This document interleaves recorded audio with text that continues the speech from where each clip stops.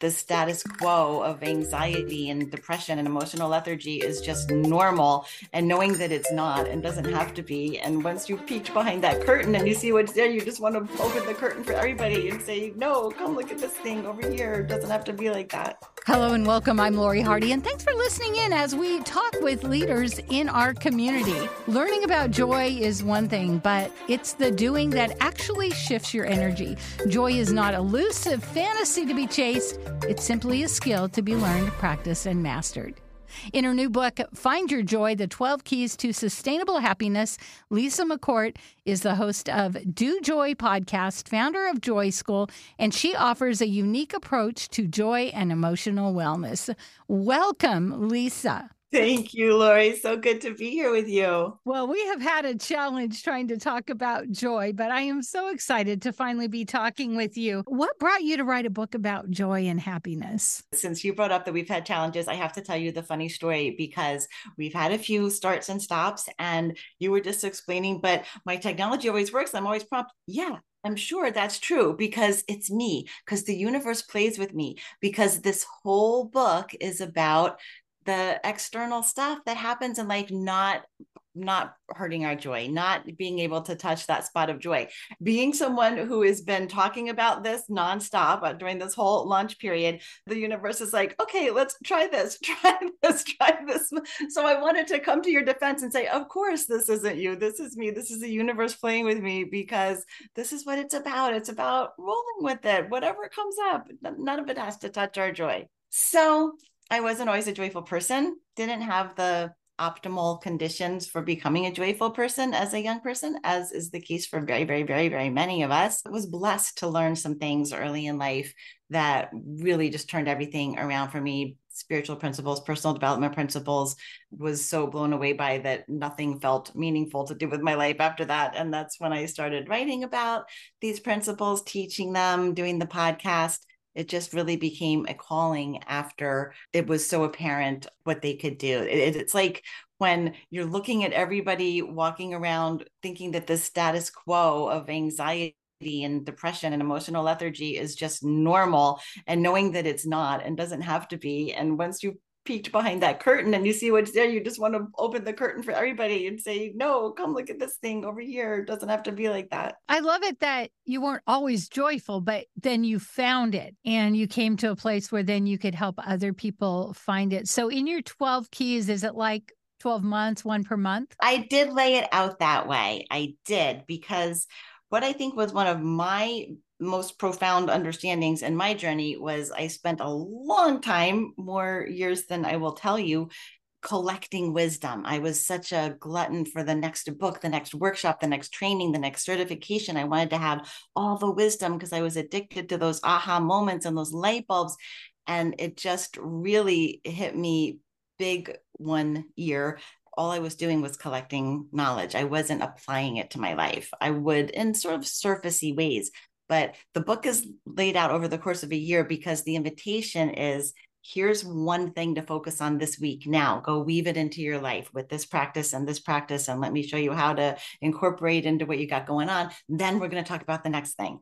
I just really, really, really wanted to deliver something that works. And of course, if I could have written a book promising a dramatically elevated joy set point in 1 month, I would have done that, but I didn't think that that would be as effective. So I wrote what I know would be effective for those DIY joy seekers. You just are on a, I'm going to do it myself mission. The book gives you everything you need to do that. Your 12 keys come from your Joy School trainings. I'm really curious about Joy School. I call it my love incubator. We meet in small groups 4 times a month to apply the principles. It's not exactly the principles that are in the book because, as I said, those are more for do-it-yourselfers. These are we can go a lot deeper when we have the group and the container.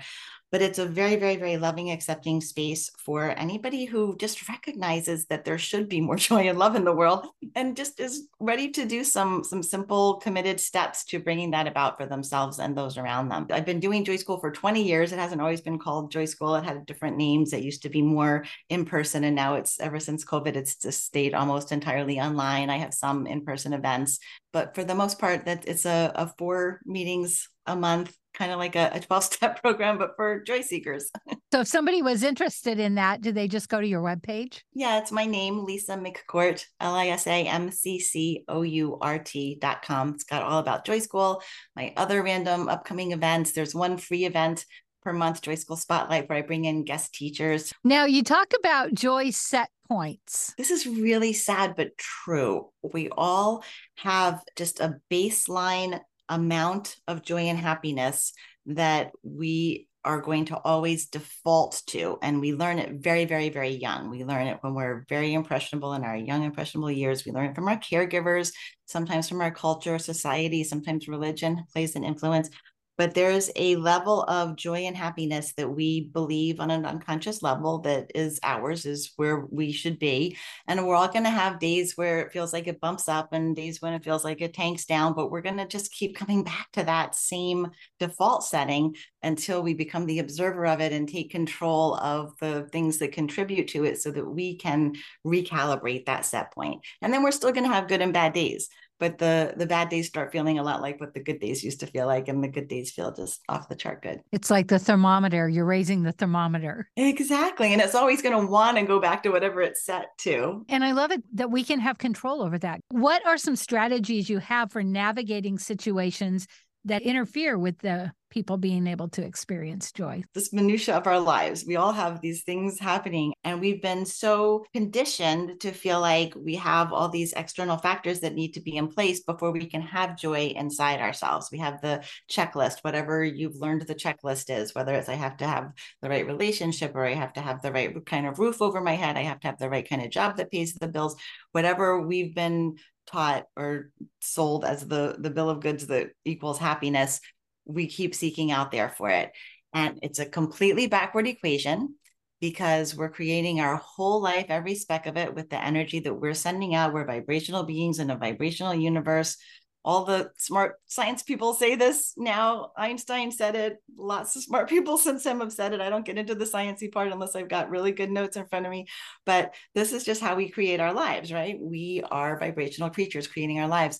So we have to turn that equation around and understand that the external pieces are only a reflection of what we call our internal landscape in Joy School. So if we pay more attention to the internal landscape, figuring out how to get that peace and bliss and joy going on inside, or send out a different vibration, all the external pieces fall into place anyway. So I always say we travel two parallel paths in Joy School. We travel the path of manifestation, because we are here to have a cool earthly existence, and we can deck that out with some cool situations and stuff, but it's all a game that we're playing. We're just kind of pushing the pieces around the game board when we're focusing on the external. The much more important path is getting that internal landscape lined up, because that's what's going to make all that manifestation go really easy and smoothly. So when you talk about getting the internal things lined up, and then I see you have 12 points, is there like one that comes before another? The book is written in a way that builds upon the prior steps, just because of the language that I use and the understandings, just a pretty good sequential order. But when people are in Joy School and they're reading the book, we're all at different steps, and that's fine, because it's all information that we can all apply to our lives really at any point. It's just, if you aren't having the benefit of being in Joy School with us and you're just reading the book, then yeah, I wouldn't jump around. I would definitely go in the order of the steps the way they're laid out. So we're talking with Lisa McCourt, and her book is Free Your Joy. And one thing that I hear a lot is, sometimes when I'll say something about happiness, people say, oh, no, you don't want happiness, you want joy. Can you talk about the difference between joy and happiness? Yeah, it's funny. It's like one is better than the other. They really aren't. They're both wonderful emotions to aspire to. To me, it's that happiness is not a human emotion that we would expect to be embodying fully at all times, right? It wouldn't even feel like an exciting human life if we had the exact same level of happiness at all times, right? That would mean no challenges, no problems. We think that we don't want our challenges and problems. There's something in our humanness that really does like them, right? We set up challenges and problems for ourselves because we like that sort of not being happy in every moment. So happiness is a perfectly beautiful, natural emotion that comes along when it's meant to and enriches our lives. Joy, I maintain, can be always present. No matter what natural human emotion is surfacing, we can have joy in our grief, we can have joy in frustration, we can have joy in anger, because our problem with those emotions is that we don't like them. So we suppress them, we deny them, we judge them in ourselves. And when we let go of all that and we just recognize every emotion as a perfectly beautiful expression of our humanness, and we allow it to flow through us as it's meant to flow through, there can be a depth and poignancy and grief or sadness that feels really joyful when you just allow it to be there. There can be healthy boundary setting and power in anger when it's appropriate anger and we're allowing it to just flow through us. So it's really our judgment of our emotions that gets in the way. And joy, the way we define it in Joy School, is just feeling so completely free to be all of our humanness and have compassion for ourselves right there, wherever we are. If it's all right with you, I'd like to touch on a couple of the keys. Sure. It sounds like this is the one you were kind of talking about, but awaken the observer. Yeah, that's so important because we all have that ticker tape of thoughts running across our minds at all times. Our thoughts never stop. The scientists say we have 70,000, 80,000 thoughts a day. Most of them are the same ones we had yesterday and last week and the month before. And the scientists tell us that for most people, most of them are negative thoughts. And there are like really good reasons for that, right? We still are taking all our cues from our primitive brain programming because in the grand scheme of things, our civilized human selves have been around for like a tiny nanosecond in the grand scheme of living beings. We've got all these biases. We've got a negativity bias that's left over from when our survival was threatened moment by moment on a daily basis. We've got conformity bias that makes us want to conform to the whatever the people around us are thinking and feeling.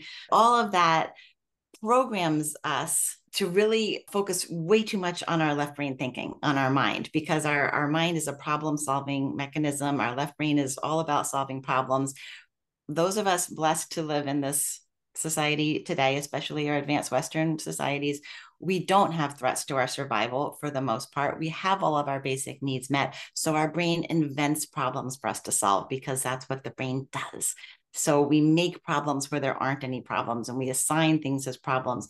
And all of this is just constantly going by in that ticker tape. So becoming the observer is getting that distance between us and our thoughts, because we human beings tend to align with our thoughts and identify with our thoughts. And our thoughts are just rooted in programs that we absorbed really early on. Just like, we were talking about earlier, we come here just looking for explanations for everything because there's so much infinite knowledge and our brains can only assimilate a small bit of it. So we make up all these definitions and rules about how it is here that we absorb from our caregivers.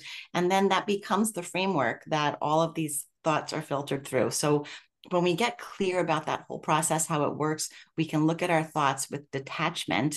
And that's what allows us to challenge them and start opening up the keyhole of perception, because we're all just seeing reality through a keyhole, to find evidence for better feeling thoughts. Finding a way to separate enough to look at your thoughts. What are they? What are they saying? Know thyself. Yeah. In Joy School, I use terminology that I learned from McCourt many, many, many years ago. He doesn't use these terms very much anymore, but it's that we all have a horizontal self and a vertical self.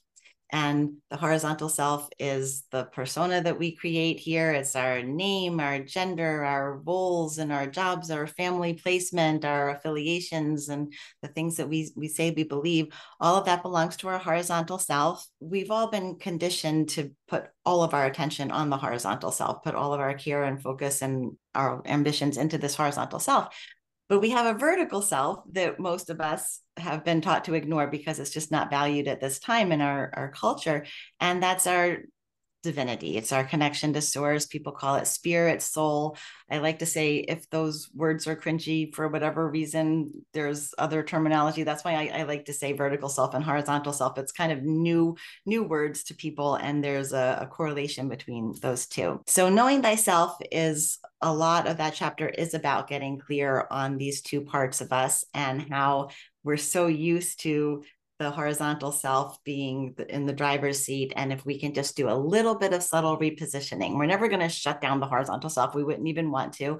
It's just about a balance that most of us find when we start paying attention to and activating and learning how to align with that vertical self so that there can be a little bit of a repositioning there. It opens up a whole lot of joy just naturally because we are joy at our core. I know that there's a book called Wired for Joy, and I've heard people say, that we literally were created for joy. And that's when I saw your book. I really wanted to talk with you because I do see a lot of sadness. And the fact that what you're saying is we can free our joy. Understanding joy's obstacles. I love that because you had mentioned about being happy and having no obstacles isn't really attainable. So can you talk about joy's obstacles? It sounds like that chapter is about those, when things go wrong in the external world. What the chapter is actually about is those beliefs that I was just talking about, that we all come here with just being pure joy and love, and we expect that to be what we experience. And parents, bless their souls, I believe most parents are doing the best they can and are well-meaning in their intentions with their child. But a lot of the beliefs that we form in that really impressionable time is what creates that filter. We call it the filter of beliefs in Joy School. And Joe Dispenza, one of the teachers that I reference a lot, his work in Joy School, he says that there are 400 billion bits of information swirling around us at all times. And our little human brains have only evolved to make sense of and fully assimilate about 50 bits of information at a time. So how will our consciousness determine which bits out of the 400 billion to pull through and basically register as our reality, as our experience of the world? It's always going to be the ones that match those limiting beliefs that we made up when we were very, very young, because that becomes the framework that we go out and experience life through. So those are really joy's obstacles, or these beliefs that just are creating and attracting all of our circumstances. So becoming the observer helps us to get clear on what some of those beliefs are. And once we can see that they really were based in nothing true or real, because trauma is not necessarily big T trauma. Trauma is our experience of different things. It's more about the internal experience of the child in that moment. We don't have logic when we're forming these wounds, these inner wounds. Once we can get the emotional maturity of adulthood and look back at them and start seeing like, oh, I've been living my life around that belief that was never based on anything true or real anyway. I really am safe, or I really am worthy and not, an idiot because of that one thing that happened in second grade. Those are joy's obstacles. Once you recognize those obstacles, how do you go about sifting through or changing them even? It starts as an intellectual process, which, most of the really good juicy work that we do in Joy School, we try to bypass the intellect and go, straight with the energy, the consciousness. But in this case, I think first it's about going through the exercises to see and noticing that I've been living and creating based in this whatever bucket belief, we call them bucket beliefs, I formed when I was very young. It becomes a practice of challenging it, because none of this comes easily, because we've been habituated for so long in the way that we do life and the way that we create life. But once we can really see it intellectually, then with repetition of challenging the beliefs, it starts to be a felt, we say kerklunk in Joy School. That's my fancy word for when one of those concepts that we've heard a bunch of times just goes kerklunk, and it's in our heart space and it changes our default setting and our reactivity. And I think what gives me hope is that if we are in a state where we think we want more joy in our life, we can take some control over it. And your book gives us keys and exercises to be able to work on that daily, weekly, whatever we think we need. I think the book does a good job of making it logical, and really people can see when they read the book, oh, this is completely doable. I should be able to go do this. I will say it's not always that easy to do it on your own, just because we are such habituated creatures, and habits are not notoriously known for being super easy to break, but they can be broken. And that's why the Joy School is such a good place for community. And so often hearing how somebody else has applied it to their life, or some result that they had, is what makes for the kerklunk in the other person in the small group. Because once we see that, oh, other people are doing it and getting these kinds of results, it just makes it all the more doable. Yeah, we really learn from each other's stories, don't we? Yes. The last one I want to touch on, there's a quote that I love by Alex L., and it says, self healing is an act of community service. And this is feel to heal. You want to talk about that? Yeah, I love that quote because so many people think that, oh, I don't have time to mess with my joy. I don't have how can people be concerned about their joy when there's so much suffering in the world, when there's so much to address, when there's so much. And so many of our spiritual masters, all of our great spiritual masters have basically had that message that if you want to heal the world, you have to start with yourself. Our elevating our own vibration affects our inner circle tremendously. And then it goes out just in ripples from there, affects everybody in their inner circle. It affects the guy who walks onto the elevator that you're on and the kid making your deli sandwich. Everybody around us will have a better life when we take care of our joy. And so I love that quote about it being a community service. I always say that the steps in the book are, mostly feel good steps that are going to make you just see the joy start coming into your life right away. Feel to Heal is the one chapter that it's not an entirely joyful chapter, but it's so necessary because anytime something is triggering us in the out there, and we all have buttons, we all have things that we know, trigger us.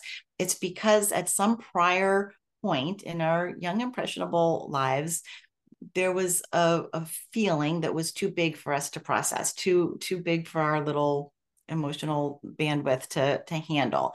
And those feelings, all of our feelings, actually release chemicals into our system. And they've shown now, Bruce Lipton talks about this, Candace Pert, Greg Braden, they've shown that when we have, I'm going to call it a traumatic event, but it's not just the way everybody thinks of trauma. It could be a lot of things. But when we have these big feelings that we're not emotionally equipped to process, they do get stored within us. And so Feel to Heal is the chapter where we start to allow those feelings instead of suppressing them and denying them, because that's the only reason we get triggered by things out there in the outside world, is because we have some unhealed frequencies in there. And we have to be able to first and foremost offer our self-compassion around those feelings, whatever they are. So that's what those practices are about, healing those frequencies so that the triggers just don't really bother us anymore. I love what it says in your intro. Learning about joy is one thing, but it's the doing that actually shifts your energy. Joy is not an elusive fantasy to be chased, which sometimes it feels like. It's simply a skill to be learned, practiced, and mastered. Do you want to say a little more about that? I love that. It's just true. And that's the thing. I think it's sad to me because I think most people walking the planet, given the option, would say, yes, I would like to feel more joy wherever we are with it. I would like to feel more joy. But that doesn't mean that the most people are running to joy school. And it's because we don't have a belief that it's within our control. We so are conditioned to this Maya, this crazy notion that we're at the mercy of the things happening around us. And we're really not. Our joy has very little to do with our external circumstances and the things happening around us. It takes a little bit of commitment. It takes a little bit of practice, but anybody can do it because we all have a soul. There's nobody walking around out there without one. And our soul is joy and bliss and peace. And we've just got it all wrapped up and shut down in there. And it just needs to be liberated. I love the idea of making joy a habit. Yeah.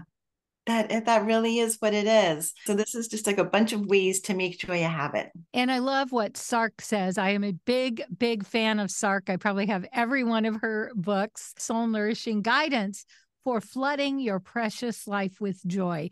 She wrote you a reference that is amazing. Yeah, she's really fun. We were both at a conference recently and she came out in her robe and her jammies to do her talk because that's kind of her jam. It's just like, let's all be comfy together. Let's break out the crayons. Let's have a coloring party. She's liberated so many wannabe joyfuls out there with that example that she sets. I love what you say about wannabe joyfuls. Can you say more about that? Because I mean, when you said that, there was almost like this happy sadness that ran through me. It was like, yes, no, oh, that was so beautiful. A happy sadness. See, we can be both. We can have happiness and sadness, and they can be right there next to each other. It's that we don't dare hope that we can have joy because we don't want to be disappointed. So we just say we don't need it. I'm plenty joyful. I got this going on over here and this going on over here, and I'm too busy with work to be joyful anyway. And I got kids, so I don't have time to go be joyful. It's like we have all these excuses because we're afraid to dare that joyful possibility. When I think about this, like when you came on and we were trying to make this happen and you were singing some cute little songs, and I thought we are attracted to joy. Trying to think how to say his name. I always get the pronunciation wrong, but Goethe said, if every one of us swept our own doorstep, the whole world would be clean. And I feel like that's a metaphor for if we all took care of our personal energy space, if we all stopped overextending or trying to, get all these external kudos that don't make us happy anyway, we all just took care of our joy and let that spread out to everybody around us. That's all that we're really needing. What is it that you really want people to walk away from this with? I want people to know that it's doable and it's possible. Life loves us. The universe loves us. Our soul loves us. Any messaging that you hear going on in that ticker tape in your brain about any version of you sucking in any way, your soul doesn't think you suck. Your soul loves you, and your soul really doesn't think anybody sucks or any situation sucks. So find that place. I mean, if there was a shortcut, and I know it's not a shortcut situation, but if there was a shortcut, it would just be find that place that recognizes that joy that's inside you and has so much love and compassion for you. The place that we have to start, because that's what's really the base of everything else. If you want to work on changing one thing in your life that'll have a domino effect in every single area of your life, work on your self-love. It's such a cliche term. I almost hate to use it because people think they understand it, but it's not about bubble baths and buying the shoes. It's about what you say to yourself in your mind day in and day out. Watch those thoughts, question those thoughts, and show yourself that love. Her name is Lisa McCourt. Her book is called Free Your Joy, The 12 Keys to Sustainable Happiness. Lisa, thank you so much. If someone wants to get your book, where can they get it? Everywhere books are sold, as they say. There's a page at my website, lisamccourt.com, that has all the links. There's also a resource guide at the site that goes along with the book. Okay, and then also a link to Joy School if somebody wants to go there. lisamccourt.com is Joy School, and there's a page there about the book. I'm Lori Hardy, and thanks for listening in today. We hope you've learned something new. Join us again next week as we continue to talk with people that are making a difference.